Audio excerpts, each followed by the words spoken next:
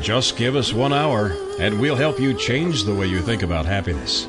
Harvesting Happiness with Lisa Cypers Kamen is a fresh talk radio approach promoting happiness from the inside out. Happiness is a choice, and happiness can be cultivated and harvested. Each week, Lisa shines her light on well-being and global human flourishing by presenting a diverse and proactive collection of the greatest thinkers and doers who have devoted their lives to creating a better world in which to live. As a filmmaker, positive psychology coach, author, professor, and change agent specializing in the field of happiness, Lisa Cypers Kamen is widely recognized as an expert in the field. On the show, she also focuses on military families and service personnel returning with PTSD, traumatic brain injury, and other post-deployment civilian life reintegration issues. So, let's spend some time getting to the heart of the matter on Harvesting Happiness on TogiNet.com. And now, here's your host, Lisa Cypers Kamen. Good morning, good afternoon, and good evening wherever you are. Welcome to Harvesting Happiness Talk Radio, where we explore the very serious business of happiness, sustainable well-being, and human flourishing. We are not talking about that annoying yellow smiley face. No, no, no. We are talking about something much deeper and critical to the success of humanity. Authentic happiness is not selfish, egotistical, or narcissistic. In fact, it is essential in order for humankind to thrive. Sustainable happiness is important because it not only elevates our own well-being locally, but also contributes to collective global flourishing. The achievement of a happy life is not only positively good for us, it is constructively good for those around us. In short, happiness matters. Happiness comes from the heart, and this show is all about the heart. About every month or so, we devote an entire show to military issues, but military issues as it relates to well-being, sustainable happiness, flourishing, and helping men and women who have served in the U.S. military and abroad find some level of equanimity or balance in their lives after they have served, particularly when they have served in the war zone.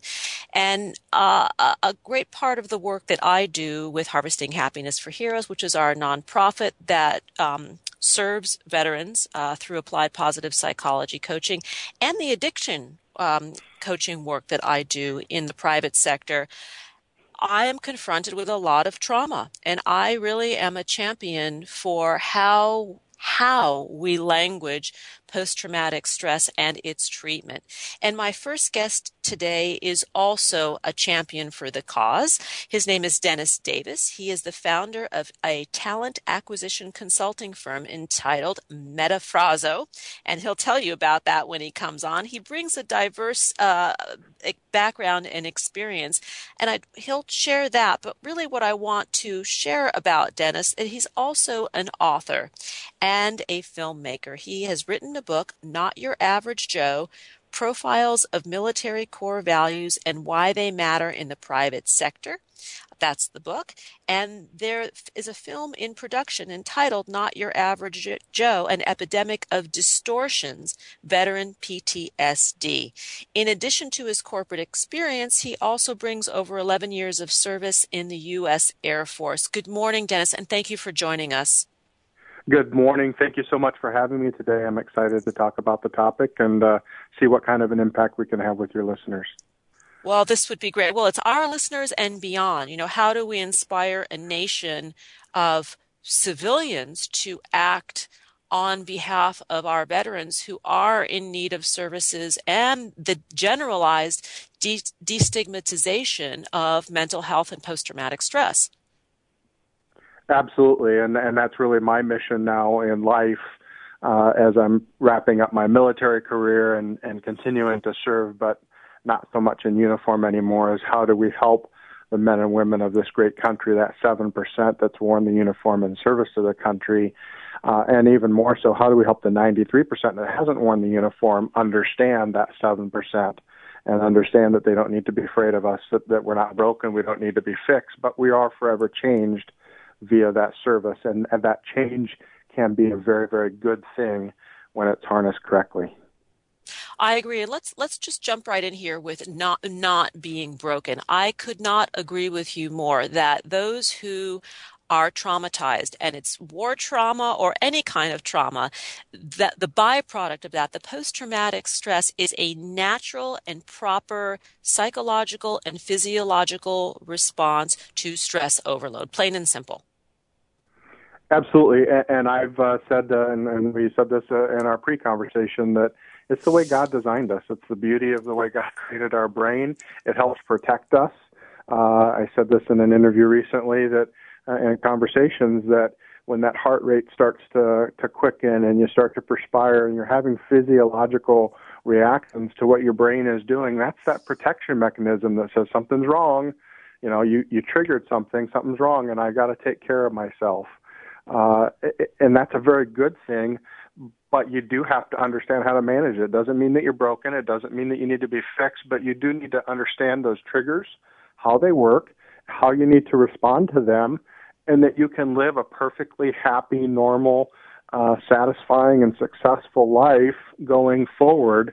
The veterans need to know that. Others that experience trauma that aren't in the military need to understand that. But more importantly, the general public that doesn't experience much trauma and doesn't have a lot of frame of reference to this needs to understand that as well.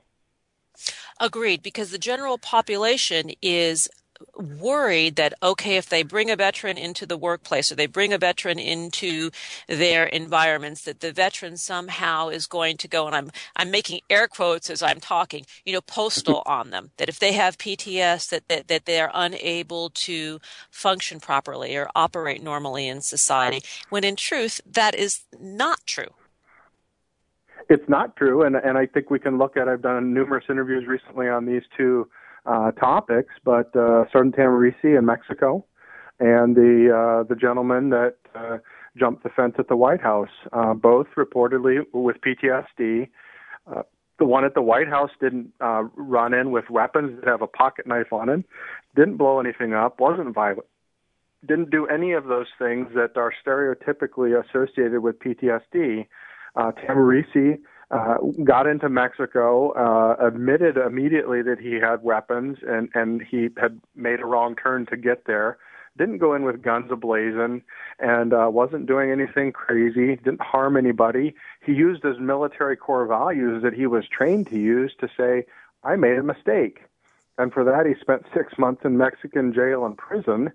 And, we need to be able to remove that stigma, get people to come forward and remove those distorted views, as we talk about in this film, the distorted views that people have of veterans with PTSD, because 99% of them just aren't true.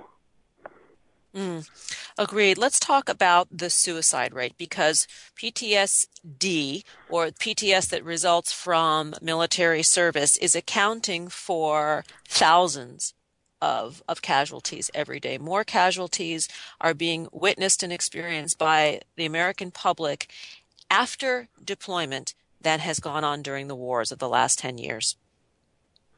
That is absolutely correct. 22 a day, and I had a friend email me today and say the number's actually 26. She doesn't know if the data has been released. California and Texas apparently don't report. I do know that not all states in the union track veteran status as it relates to suicide. So the VA's own numbers, and we know about VA statistics as we've seen recently, and how accurate they are. The VA's own numbers are saying 22 veterans a day, which is over 8,000 a year. That's 1,200 more in a year than we've lost in Iraq and Afghanistan combined in the last 13 years, almost 3 times more than we lost on 9/11 itself. That truly is an epidemic, and unless veterans come forward and receive the help that they need, and the stigma is removed so that they can come forward and they don't fear losing jobs, losing Second Amendment rights, losing other freedoms that they've fought for, and maybe some of their friends and close friends and family members have died for, they won't come forward and get the help. And when they don't do that, that's why we see that elevated suicide rate, and that is only going to get worse as time goes on, I believe. I agree with you. The one thing I want to just circle back to is that we're talking about a suicide an hour. That's what we're talking about. So every hour there is a veteran in the United States of America who is killing him or herself because they are in anguish, they are in pain, they are suffering, and do not feel that they can reach out for the help, the support, and the treatment that they need to get their lives back on track. That, to me, is our failure of the veteran community. And it really does need to stop. And we do that by destigmatizing the treatment protocol, by taking the treatment protocol and making it one of more about from the heart, more integrated, more outside the box of just writing prescriptions, which can contribute to the suicidal ideation and ultimately the suicides. It's not just in the prescription pad, but that can be a whole other show, and that will get me off on a tangent where we don't want to be. But I do want to also add, and I think you can concur, that with the family members, so you have someone who's committing suicide every hour plus or minus. It's not just that person who's killing themselves. It's the tribe, the family that's left behind that is irreparably affected and damaged by this. And I've seen that too many times in my career. I keep thinking that, well, this will be the last time I see it, and unfortunately it's not. And I've had it touch my life in my unit, very small unit, in the Air Force Reserve twice in less than 10 years, actually in about 6 years. And I've had it peripherally touch in other ways. And then through my position when I was stationed at the mortuary at Dover Air Force Base, brand new second lieutenant, and was helping run that facility in 2005. So almost 300 casualties come through in just under 90 days. That's where my post-traumatic stress comes from. That forever changed me. And I had to learn how to live differently and do some things differently. But we saw suicides from the field come in there as well. And there was such a cognitive dissonance for me. Yes, I'm going to treat this colleague of mine with dignity and respect, but I'm also so angry because I know that somebody somewhere loved that person, and they chose to take the most selfish way out when they didn't have to. And then to see the response with the personal ones that we dealt with in our unit, and those young service members and even older service members that looked up to that person, and it damages them, it damages their family. One of them, one of the family members found the person hanging in the garage. That can never be erased. No, we're going to go to a breakdown. So when we come back, I want to carry on this conversation because it is extremely, extremely important. The secondhand trauma that follows a suicide. You're listening to Harvesting Happiness Talk Radio with Lisa Cypers-Kamen. To learn more, please visit nyajvets.com. On Twitter, it's at the Dennis Davis or at Redeployed Movie, and on Facebook, Redeployed Documentary. Here come those tunes. When we come back, we're going to carry on our conversation with Dennis Davis, talking about the stigmatization of post-traumatic stress as it relates to our military servicemen and women who returned home in desperate need of services but do not reach out of fear, out of shame, out of guilt, or out of just not knowing that there is treatment available. Here come those tunes. We will be right back. We know that life is tough and that happiness can and does live along with adversity. We'll be right back to explain how on Harvesting Happiness with Lisa Cypers-Kamen on TogiNet.com. Like us on Facebook at Harvesting Happiness and on Twitter at HH Talk Radio. Lisa returns with more of Harvesting Happiness following this short break. Happiness is an inside job. Wear the message on t-shirts, baseball caps, sterling silver designer jewelry, and more. Please visit our online boutique at www.harvestinghappiness.com.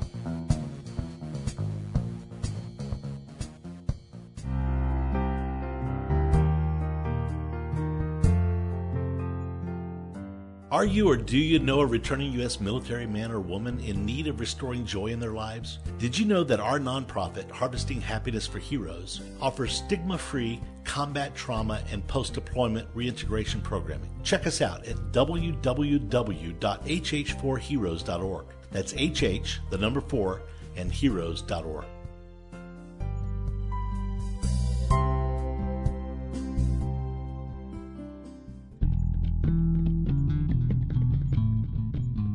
Nothing gives happiness like a free gift. Lisa Cypress Kamen has made her first ebook, Got Happiness Now? 8 Keys to Unlocking a Joyful Life, available at no cost to everyone. Unwrap your complimentary copy now by visiting www.harvestinghappinesstalkradio.com.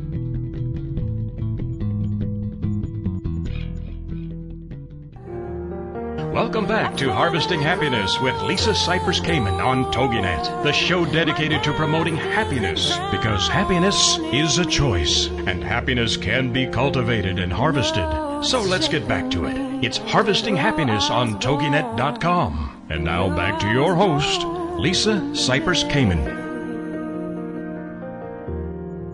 Welcome back. If you're just joining us now, we are having a military-focused show today. We're talking about post-traumatic stress and how it affects our service personnel when they return home from duty, how it affects the family, and the astonishingly high suicide rate. And I'm going to give you a generalized idea of what that is. It's one serviceman or woman is killing him or herself each hour of each day, of each week, of each month, of each year. And those numbers are going to exceed the casualties of war that have occurred in the last 10 years of war. And my guest today, Dennis Lewis, is he's an author, he's a documentary filmmaker, he is the founder of a talent acquisition consulting firm. And Dennis, prior to the break, we were talking about secondhand trauma and how it affects the families of men and women who have committed suicide, and also of the living serviceman or woman who is living with PTS and how it affects the children, the spouses, and other family members. It certainly impacts the family of, there's no question that it impacts the family if it ends in suicide. They are forever changed. Obviously, the service member cannot come back, and that leaves a void that is very difficult to fill. And I think data proves that when it is filled, it's often filled with very negative things. So there are ripple effects going out in the pond, so to speak, because of that. But there are also ripple effects both with a service member living with post-traumatic stress and is not getting help. That is impacting the family negatively. I know from my own experiences and how it affected my family.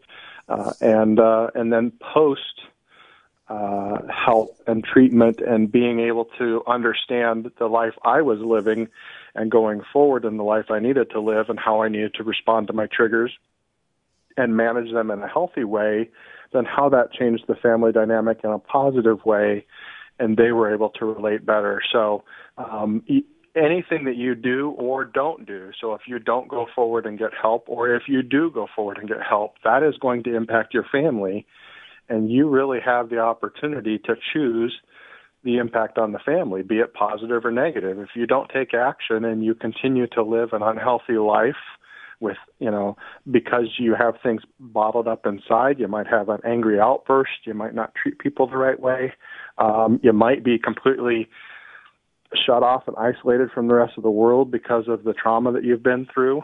None of those are good for your family or for your friends, and they really want to help. So reach out to others, but also just being able to let your family in, and that's a challenge for a lot of us, I think, as military service members and veterans.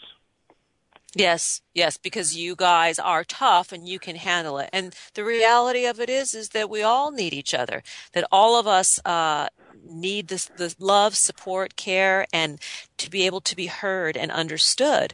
And maybe that's where some of the disconnect is happening. But when we create a safe space for that communication to be open and for those who are suffering with PTS to know they are not alone and that it is normal given what you have been through, it begins to create an opening, and through that opening, change can occur. Well, and I very simply said, and we can move on after this, that the military invented bootstraps, and I think that says it all. We pull ourselves up by those bootstraps. We invented them. We're going to do it. Now, we do it in small teams usually, but, that's who we trust. And if nobody else, we at least trust ourselves to pull those bootstraps. Sometimes you need some assistance with the boot. It's just the way it is. And that's okay. That's not a bad thing. And, swallow the pride to be able to get assistance with that boot, so to speak, and using that obviously as a metaphor, because your life will be so much changed so much for the better as a result of that, rather than continuing to pull those straps. Because eventually those straps, and we all have had shoes like this, that strap wears out and breaks. And then what do you do when your strap is broken? And that's very much when I had my wheels come off my wagon incident, is what I call it. What do you do when that strap's broken? You go, oh my gosh, I have no control over anything. I don't know what's going on. And you feel lost and alone. And it's so much easier to have somebody help you with those straps a lot sooner rather than when they break. And to see what you are experiencing as a demonstration of one's humanity, that it's about being human, that this is occurring, that without it you would have the absence of a soul. And so this is not a bad thing. It just needs to be addressed. Absolutely, it does. It's normal. It's natural. It doesn't feel normal or natural. It oftentimes feels like you are the only person in the world that's ever been through this. I can assure you, and anybody that's been through trauma and has come out the other side successfully can assure you, you're not alone. This is normal, although it doesn't feel that way, for you to experience this and go through this, the psychological reactions, the physiological reactions to the trauma. That's what happens. And again, it's a protection mechanism, as we talked about earlier. And it's a wonderful protection mechanism once you understand how to use it. Let's talk about the VA and the recent VA scandals, because I think it's important to say that whether you are pro-VA, against the VA, no matter what your political leanings or your thoughts on this, the VA is just one overtaxed system and can't do everything. They can't, and that's really why I am working as hard as I am. The government is not going to solve our problems. The VA is not going to solve our problems. The military won't solve our problems. We need to step forward as citizens, as service members, as veterans, and take care of each other. And that's really the way the system probably should be set up anyway. The VA is one tool out of many tools. Get help, and get help immediately. Concurrently with that, file a claim with the VA so that on the disability piece, so that you can be covered for future help if you do need medication, if you do need additional treatment, that they can cover that for you. But don't wait on your claim. The average claim time is over 6 months for mental health issues, just to be able to be getting into the next line to be able to be treated. Don't wait. Go and get help. There are tons of resources out there, especially for veterans and military folks. And you don't have to go through the VA if you don't want to. But get the help that you need. And then concurrently, when you're healthy enough to be able to get the forms filled out, and sometimes at the peak of that trauma experience, that when you're dealing with it post-trauma, you don't have the capability of doing some of that more technical work. I know I didn't. If it wasn't for my wife dialing the phone for me and handing it to me when they wouldn't talk to her anymore, I don't know if I would have gotten help. So work on getting the help, however that has to happen, and the VA process can follow later or concurrently. Perfectly said. Let's talk about your own service career, because you have served twice. You have been deployed twice. Actually, you continue to serve. So tell us a little bit about your military background and experience. Well, I started in 1991. I actually delayed enlistment the day Desert Shield started, and was in college at the time. And by the time I got out of college that next May, the war was already over. I was active duty Navy for just under 4 years, injured my back, never thought I'd be back in. A little thing called 9/11 happened. I had returned to college. I got a degree in psychology, played college football, loved it. It was a great time. 9/11 happened, and re-enlisted in the Air Force Reserve here in the Twin Cities 11 years ago now, and later was commissioned, earned my commission as a second lieutenant. So I've done several different career fields in both active duty Navy and the Air Force Reserve. I've deployed twice, once in support of Operations Iraq and Enduring Freedom at the mortuary facility at Dover Air Force Base, and once boots on the ground in Kandahar, Afghanistan, in a non-combat role. So you know what you're talking about. This is. I've been a few places, and I do understand. Yeah. And when I talk about PTSD, I talk about it from my own experiences as well as what I've studied and learned. So yes, on that topic. And then in the private sector, I started a consulting firm to help companies hire veterans. I have over a decade, probably closer to 15 years of talent acquisition experience. I've seen hundreds of thousands of resumes, thousands of interviews, hundreds of hires. So the name metaphraso is the Greek word for translate, which is the single biggest challenge I think veterans have, is translating the value of what they've done into what they can do. And companies have the same issue with the veteran service. And veterans make incredible employees and team members. I know from my own personal experience within Harvesting Happiness and the work that we do here, you guys and gals, you are mission-driven. You possess courage, insightfulness, a mindfulness that is usually disputed when I say that to you guys and gals, that you know mindfulness. And they say, no, we don't know any of that hippie stuff. Yes, you do, because it's what kept you alive, actually. You know, that ability to tune in and quiet the mind and be hyper-focused on nothing other than the present moment. These are skills that translate beautifully to the civilian environment and make you guys and gals stellar, workers and employees, team members, entrepreneurs. I mean, it's the sky is the limit. And what breaks my heart is when I see men and women returning and maybe 20 or 25 years old feeling as though life has no hope when it's just getting started. Yes, and the first book that I wrote was on military core values and why they matter in the private sector, and really the whole emphasis behind it. It's 9 profiles of people that I know, some that I've served with, and the values that they've learned, like integrity, honor, selfless service, and how they've used those both in and out of the service to be successful. And the premise of the last chapter is hiring for values first, capturing the transferable skills, and then teaching the 3 to 5 things that they really need to know how to do the job. Teach them those things, because if you hire for the values first with great transferable skills and the cognitive aptitude to learn, you will never go wrong, almost never, in your hiring. But if you hire simply for skills and trust the values are there, you're going to have employee relations issues 6 months, a year, 2 years down the road because the values didn't match. And no matter what kind of skills they have, there are challenges there. So hire for the values first, and the absolute best place to find those values, in my mind, is the United States military. Agreed. We are out of time.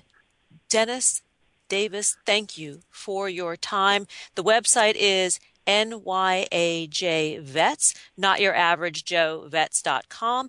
On Twitter, it's at the Dennis Davis and at Redeployed the Movie, and on Facebook, Redeployed Documentary. And I want to give a plug again to both the book name, Not Your Average Joe, Profiles of Military Core Values and Why They Matter in the Private Sector, as well as the documentary film in production, Not Your Average Joe, An Epidemic of Distortions, Veteran PTSD. And Dennis, I also want to thank you for your service and offer if there's anything that we can do with your colleagues to serve directly through Harvesting Happiness for Heroes and our programming online, which is at no cost to the veteran. Please let us know, because that's how I get to share my joy is through this work. So thank you for being with us and for all that you do.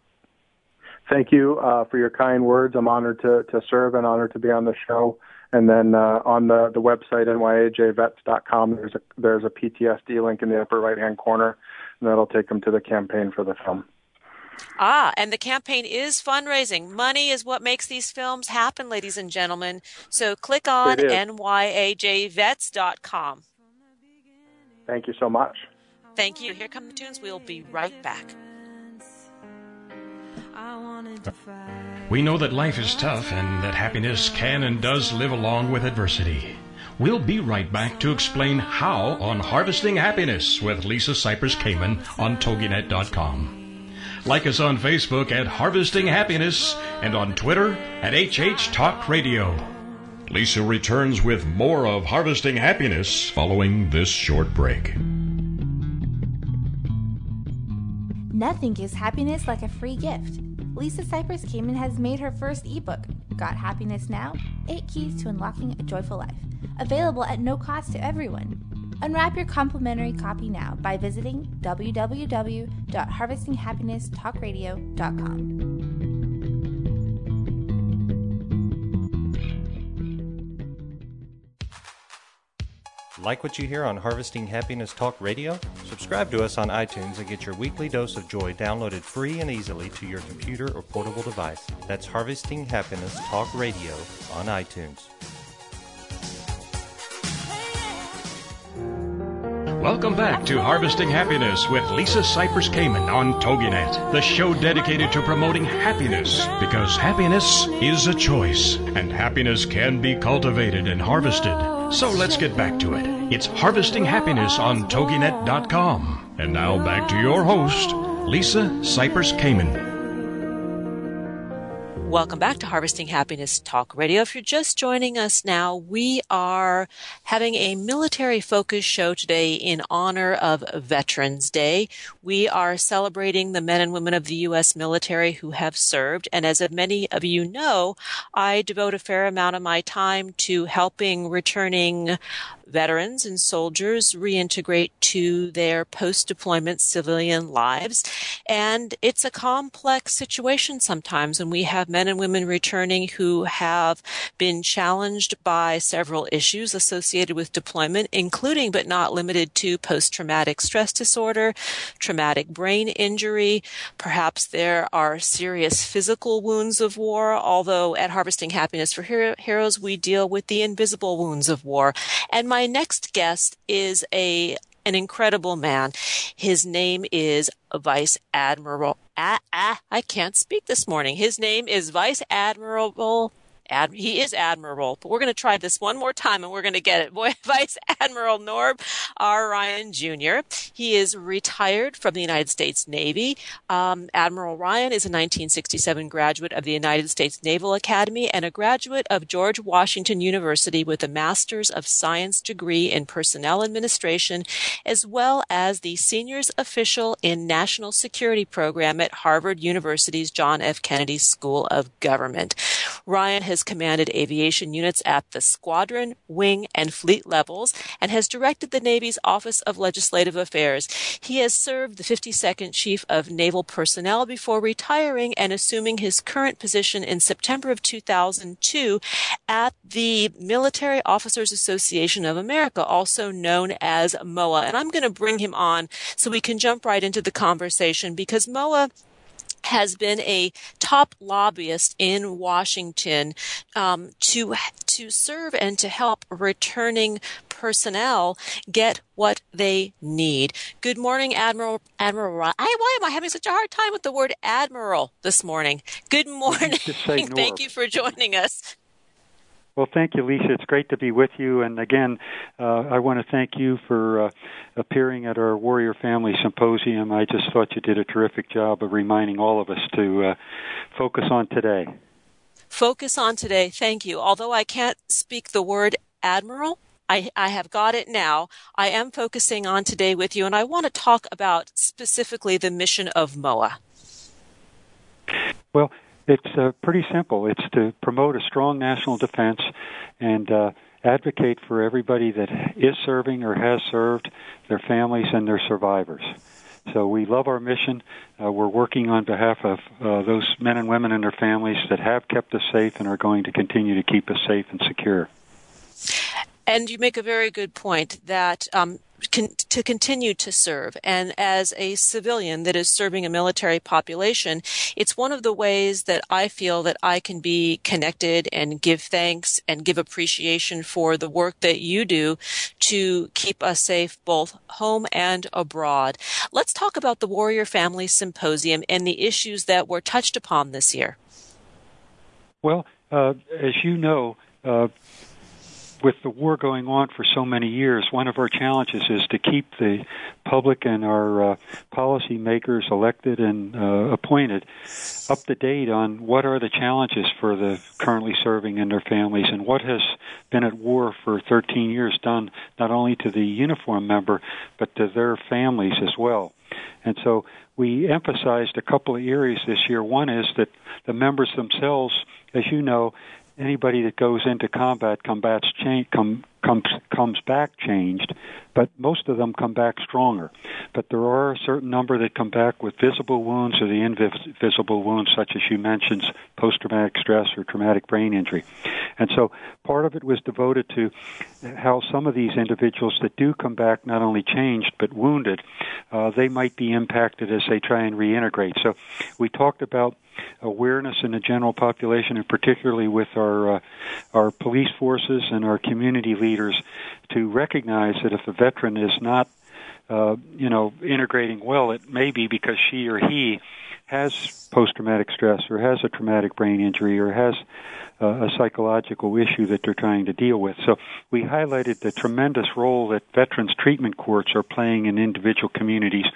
They're holding the veterans accountable, but they're also getting the mentorship and counsel that they need so that they can make a proper adjustment and reintegrate into community. So I thought that was a very powerful story where communities have started these veteran courts, the impact that they're having on young men and women and their families.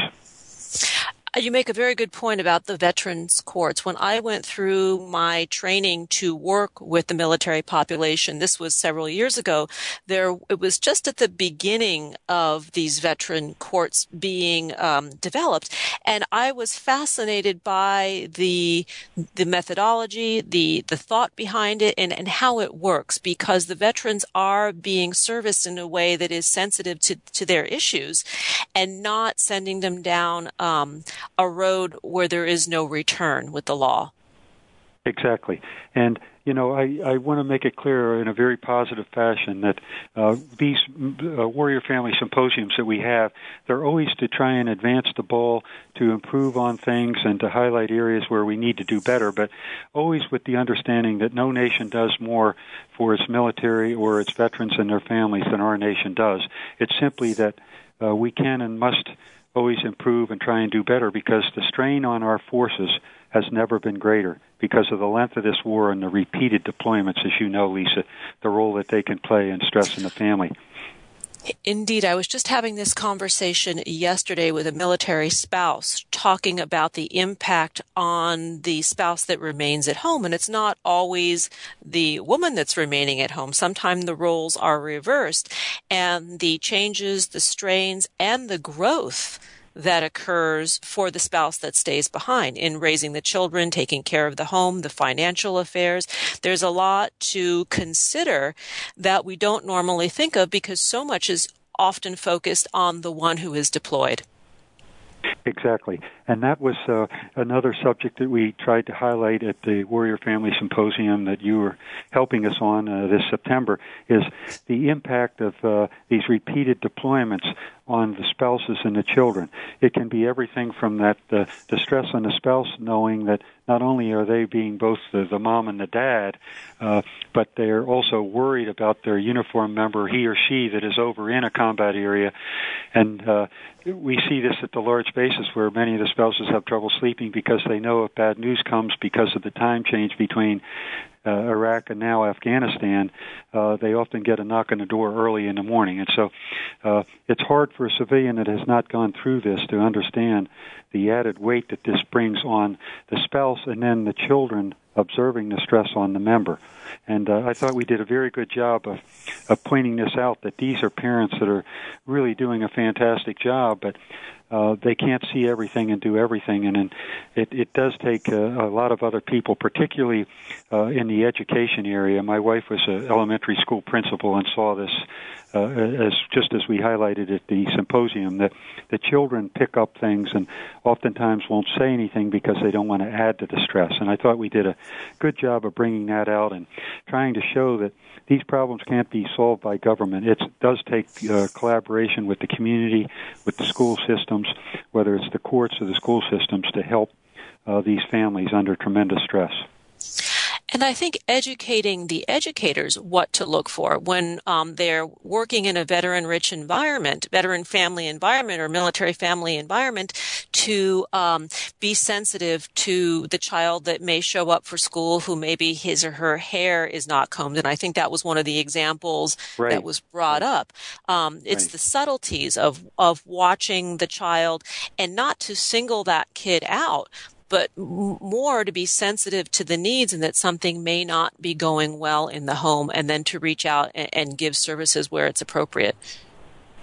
It's so important. And the education, you mentioned, it might be that in some of these large institutions or communities where there are big bases, like in Texas with Fort Hood or Fort Campbell in Kentucky, but so many, as you know, of our young men and women that are over there deployed now are in the Guard and Reserve, and they may be in communities where there are several people there, but not large numbers in a particular school system. So it's equally important to get the word out to the other communities where our Guard and Reserve members serve, because they're much more likely to feel isolated because they don't have a lot of support from other spouses who are also under the same condition. So it's equally important in the communities where our Guard and Reserve are the ones that are going forward and going to Iraq or Afghanistan, or now to Africa or other places in support of the efforts of the nation. And you make a good point about the Guard, because those who are, the Guard and the Reserve, they tend to be older. You know, they're further along in their lives and their careers, and when they are called up for service, it does put a heavy burden on the family unit. You know, they're taken from their careers and moved out. Right.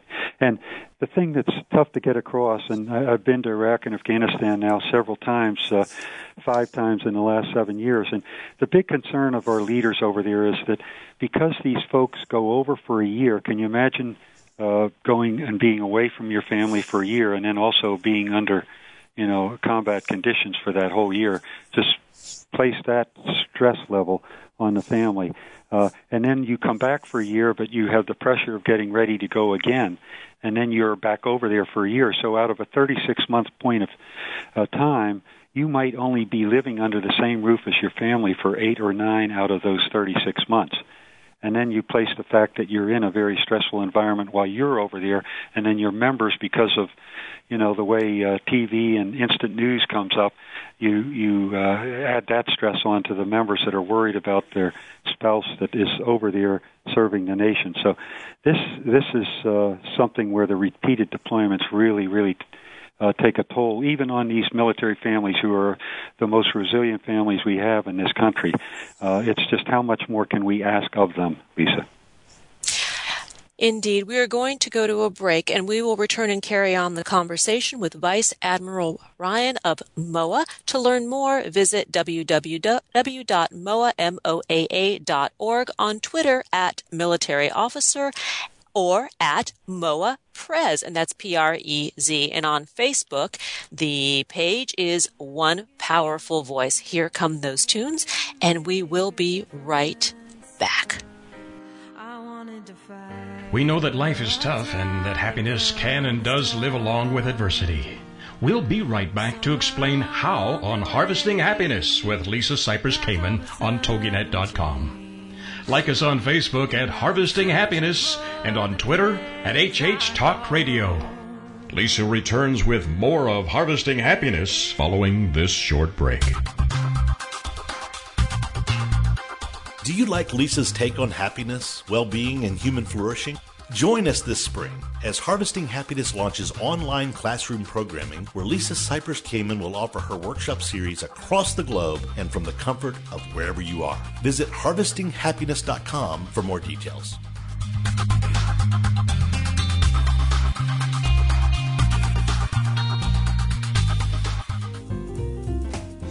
Be a part of the Grateful Good. Grateful Nation brings together patients, families, friends, and staff of Beth Israel Deaconess Medical Center to support the quality care and groundbreaking research at the medical center. Through new and traditional media, members of Grateful Nation share experiences, thank our caregivers and researchers, participate in sweepstakes, and gather to sponsor and host events and much more. Being grateful inspires others to be grateful as well. Isn't it time we jumpstart some perpetual gratitude? Visit Grateful Nation online to find out more at www.gratefulnation.org. Have a grateful day. Welcome back to Harvesting Happiness with Lisa Cypers Kamen on TogiNet, the show dedicated to promoting happiness, because happiness is a choice, and happiness can be cultivated and harvested. So let's get back to it. It's Harvesting Happiness on TogiNet.com. And now back to your host, Lisa Cypers Kamen. Welcome back to Harvesting Happiness Talk Radio, where we are focusing on the valiant service of our U.S. military men and women who give, and they give in so many ways to uphold what we stand for as a nation. We are honoring Veterans Day, and we are doing that with a military-focused show. And with me in the studio is Vice Admiral Ryan. That's Norb R. Ryan Jr. He is with MOAA, M-O-A-A, and this is the Military Officers Association of America, and we are talking about a recent symposium that I had the great fortune of being a part of that was held in Washington, D.C. And Admiral Ryan, let's talk about where we need to go with this, how we get organizations, both civilian and governmental, together to help serve the needs and take care of our own. Well, thank you very much, Lisa, and really appreciate the opportunity. You know, with the Military Officers Association, we have about 386,000 members and 413 chapters around the country. And so we really do work with our chapters to try and help build awareness in the local communities, just as we do here in Washington with the elected officials. You know, only about 19% of our members of Congress and the Senate and the House have ever served. It's not that they don't want to do the best for our all-volunteer force, but sometimes it takes them, as a representative, a couple of 2-year terms to really understand the quality and the skill set and then the demands placed on our military and the members. And you can't do it by getting a brief. You have to go visit the troops in Iraq or Afghanistan or large installations. And so it's the same thing with our communities, telling the story of why it's so important. And it's a good news story. The American public has been tremendously supportive of our troops, but there's still a lot more that we can all do. One of the things is we reintegrate troops back into the communities because our armed forces are going to get smaller. The Defense Department has to play a role in helping us to get our economy going and getting our national debt under control. So defense is being asked to take some cuts in money. Unfortunately, right now it's called sequester, and it's $50 billion a year with a war going on top of other savings that they've made. And so the number one thing we've got to do is get the Defense Department some relief from the steep curve that they're experiencing now and trying to save money. What it's forcing us to do is force out the troops that have served us so ably. And we're giving them pink slips, literally, some of them over in Afghanistan, and saying you have less than a year to get out. These are troops that have served our nation well. We need to give a longer glide slope to this so that we're not bringing down the size of our armed forces so quickly that it's something we can't reverse if we get into a tough situation. And we're already in several. If you just read the headlines of what's happening in Russia, Ukraine, what's happening in Iraq and Afghanistan, it doesn't take much imagination to know that we might have to start going the other direction if we don't have good fortune in getting some of these bad actors under control. So that's the first thing we do. We've got to help the Defense Department by giving them longer glide paths in the saving of money. And because it's very risky to our national defense, and number two, it's really, really being a very hard thing on our troops who are already under great uncertainty, and now to not know whether or not when they come home they're going to have a job, or if they're going to have to leave even earlier than they had planned to leave. And so that brings us, they are going to have to leave. Hundreds of thousands of folks normally leave every year. What can we do to make sure when they come back to the community, they're coming back stronger, but how can we get them integrated into society as we did with our World War II group? That's where I think we can make a lot of headway in 3 areas. Can we help them with their education, their health care, and employment? It's a 3-legged stool. Agreed. Agreed. And the transition services that we're speaking of are, basic job finding skills, job hunting skills, how to put together a resume, how to go out and look for work. Oftentimes these men and women are quite young when they return home. They may have served in the military for many years, but they're still very young in their professional lives. Exactly. And here's where I think the communities can come in. We have worked with Points of Light, and many other organizations have, to try and have community blueprints in a community where all of the different groups that are interested in making sure that our young men and women and their families, whether they're after 4 years or 24 years, get a chance to come back to the community and contribute and make it win-win for the community. So we started a community blueprint type of organization where the groups come together and they say, how are we doing in integrating our young men and women and their families back into our city, whether it's Tyler, Texas, or Valdosta, Georgia, and are we doing a good job helping them with their education, their health care, and employment? And in the employment area, I think that's the absolute key. Lisa, you hit on that. A lot of these folks have not had a job outside of the military. They have wonderful skill sets as far as team building and being able to work under pressure and discipline, but they do need not a handout, but a hand of help to get them into the workforce and find a mentor in the particular company that they're going to be employed by. And that's where employers can come in and understand that, a large majority of these folks are coming back stronger, that even those that might have post-traumatic stress, they're going to turn out being better for having worked through that. And so we've got to make sure that there isn't an overreaction on the community side because of the challenges that people come back with from combat, and not understand that these are going to be outstanding employees and a win-win for the companies. So getting that word out to that HR director or that person that has never served and helping them to understand the qualities that this individual, she or he, bring with them when they come out is something the government's working hard on, defense industries are, and certainly organizations like the Military Officers Association. We give over 200 presentations a year at all the installations to help young men and women and their spouses get their resumes ready, understand how to use LinkedIn, all the things that would make them comfortable at a job fair or at an employer interview.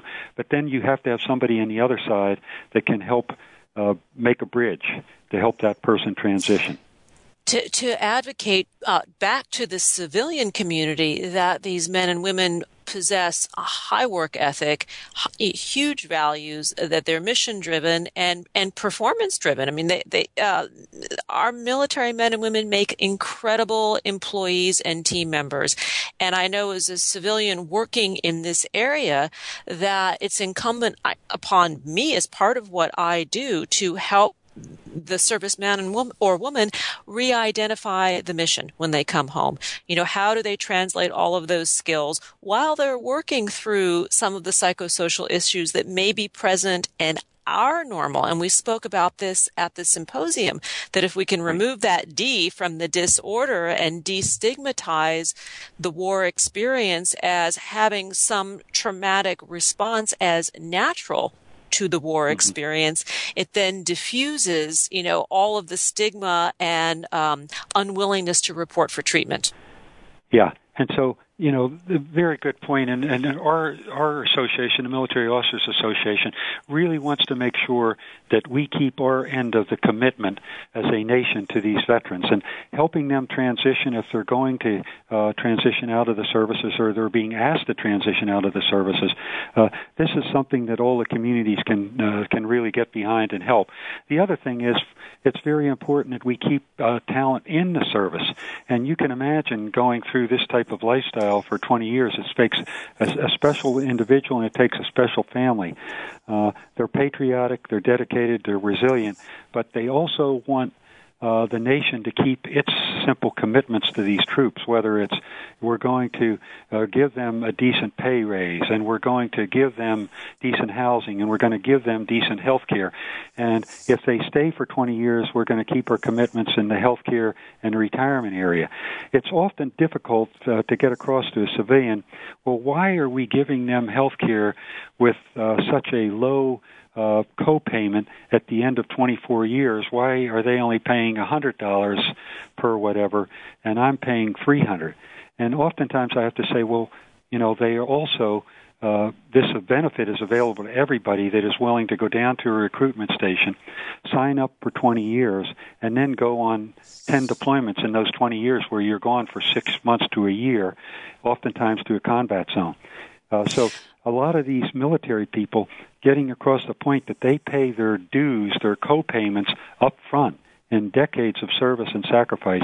This is something that's important for legislators to understand, policymakers to understand, that this is something where we have a commitment, whether it's getting them access to VA care or keeping their commitment to them for their family's long-term care, health care, and making sure that they do get the retirement they were promised, because in a lot of cases, their spouses have been underemployed. And that's another area we work very hard on in trying to help the military spouse who usually has trouble working outside of the home, even if they want to work outside of the home, and certainly they have trouble earning the pay commensurate with their experience and their education. And so we spend a lot of time trying to get employers to think about hiring these military spouses who bring the same type of characteristics as the uniformed member does. I couldn't agree more. And, from my perspective, I feel it's a moral obligation to give as many services to these men and women as possible, that whether it's the government that is giving the services or we're able to underwrite those services by businesses getting involved. I mean, the service is there, and proportionally there are fewer men and women who are willing to go down to the recruitment office, as you would say, than there are those who would go. So it's how we can give back, how we can just serve. So I could get going on that for an hour, but we can't because we run out of time. So we would like to have you back, and I hope you will come back and join us, Vice Admiral Norb R. Ryan from MOA. And we have about a minute more, so I didn't mean to cut you off completely, but we are out of time, and there's so many things to talk about. One other point that we didn't really touch upon are the other ways that the Family Front is supported by MOA, and I was wondering if you could touch upon that very briefly. Well, Lisa, first of all, I just want to say thank you, and I want to say thank you to the American public that's listening. We are so gratified by the support that our programs receive from communities when we take them out to the communities. Our citizens want to support our military. They want to make sure that the Congress keeps its commitments. We simply just have to keep educating them on where they're not. And then their citizens speak up, and the Congress is going to have to pay attention if they want to get reelected. And so I want to thank all your listeners out there that have helped our men and women and their families. It means so much to them with the stress that they're under to know that it's not just a bumper sticker, but people are actually taking time, like you do, to educate their fellow citizens and then step up and play their part in the community. And that's how you can help the families. Just step up and do what you see is needed. Thank you. And to learn more about MOA, please visit www.moa.org, on Twitter at military officer or at MOA Prez, and that's Prez. And on Facebook, the page is One Powerful Voice. And here are a couple of thoughts before we depart. Happiness is not a destination. It cannot be bought, sold, or traded. Happiness will never invite you to the party. Happiness simply comes down to a choice to show up each and every day in the world with passion, purpose, place, and meaning. Thanks for joining us on Harvesting Happiness Talk Radio. This is Lisa Cypers-Kamen and my guest today, wishing you kind thoughts, kinder words, and the kindest of actions. And please share this podcast, because sharing is caring, and we want to get the word out about MOA and all the great work that it is doing, and just to serve in any way you can to help our U.S. military service personnel transition as successfully as possible. Until next time, remember, happiness is an inside job. Happiness is your inside job. And a big shout out of thanks to our producers who make us look great each and every week. Thanks, and have a great day. Thanks for joining us on Harvesting Happiness Talk Radio with Lisa Cypers-Kamen. Join us every Wednesday morning live at 10 to 11 Central Time here on TogiNet Radio. Then harvest your own happiness anytime from the comfort of wherever you are with free downloadable podcasts available at iTunes. To learn more about Lisa's filmography, felicitation, and philanthropy, please visit harvestinghappiness.com. Each week, Harvesting Happiness presents engaging trendsetters, exploring our world through science, art, medicine, media, music, philosophy, politics, and the human heart, whose perspectives on life are sure to inspire, provoke, and engage. Lisa's diverse guests are a proactive collection of the greatest thinkers and doers who have devoted their lives to creating a better world in which to live. Like Lisa says, happiness is an inside job. Happiness is your inside job. Spread more joy by liking us on Facebook at Harvesting Happiness and following us on Twitter at #Harvesting Happiness. Then join us again next week at this same time on the TogiNet Radio Network.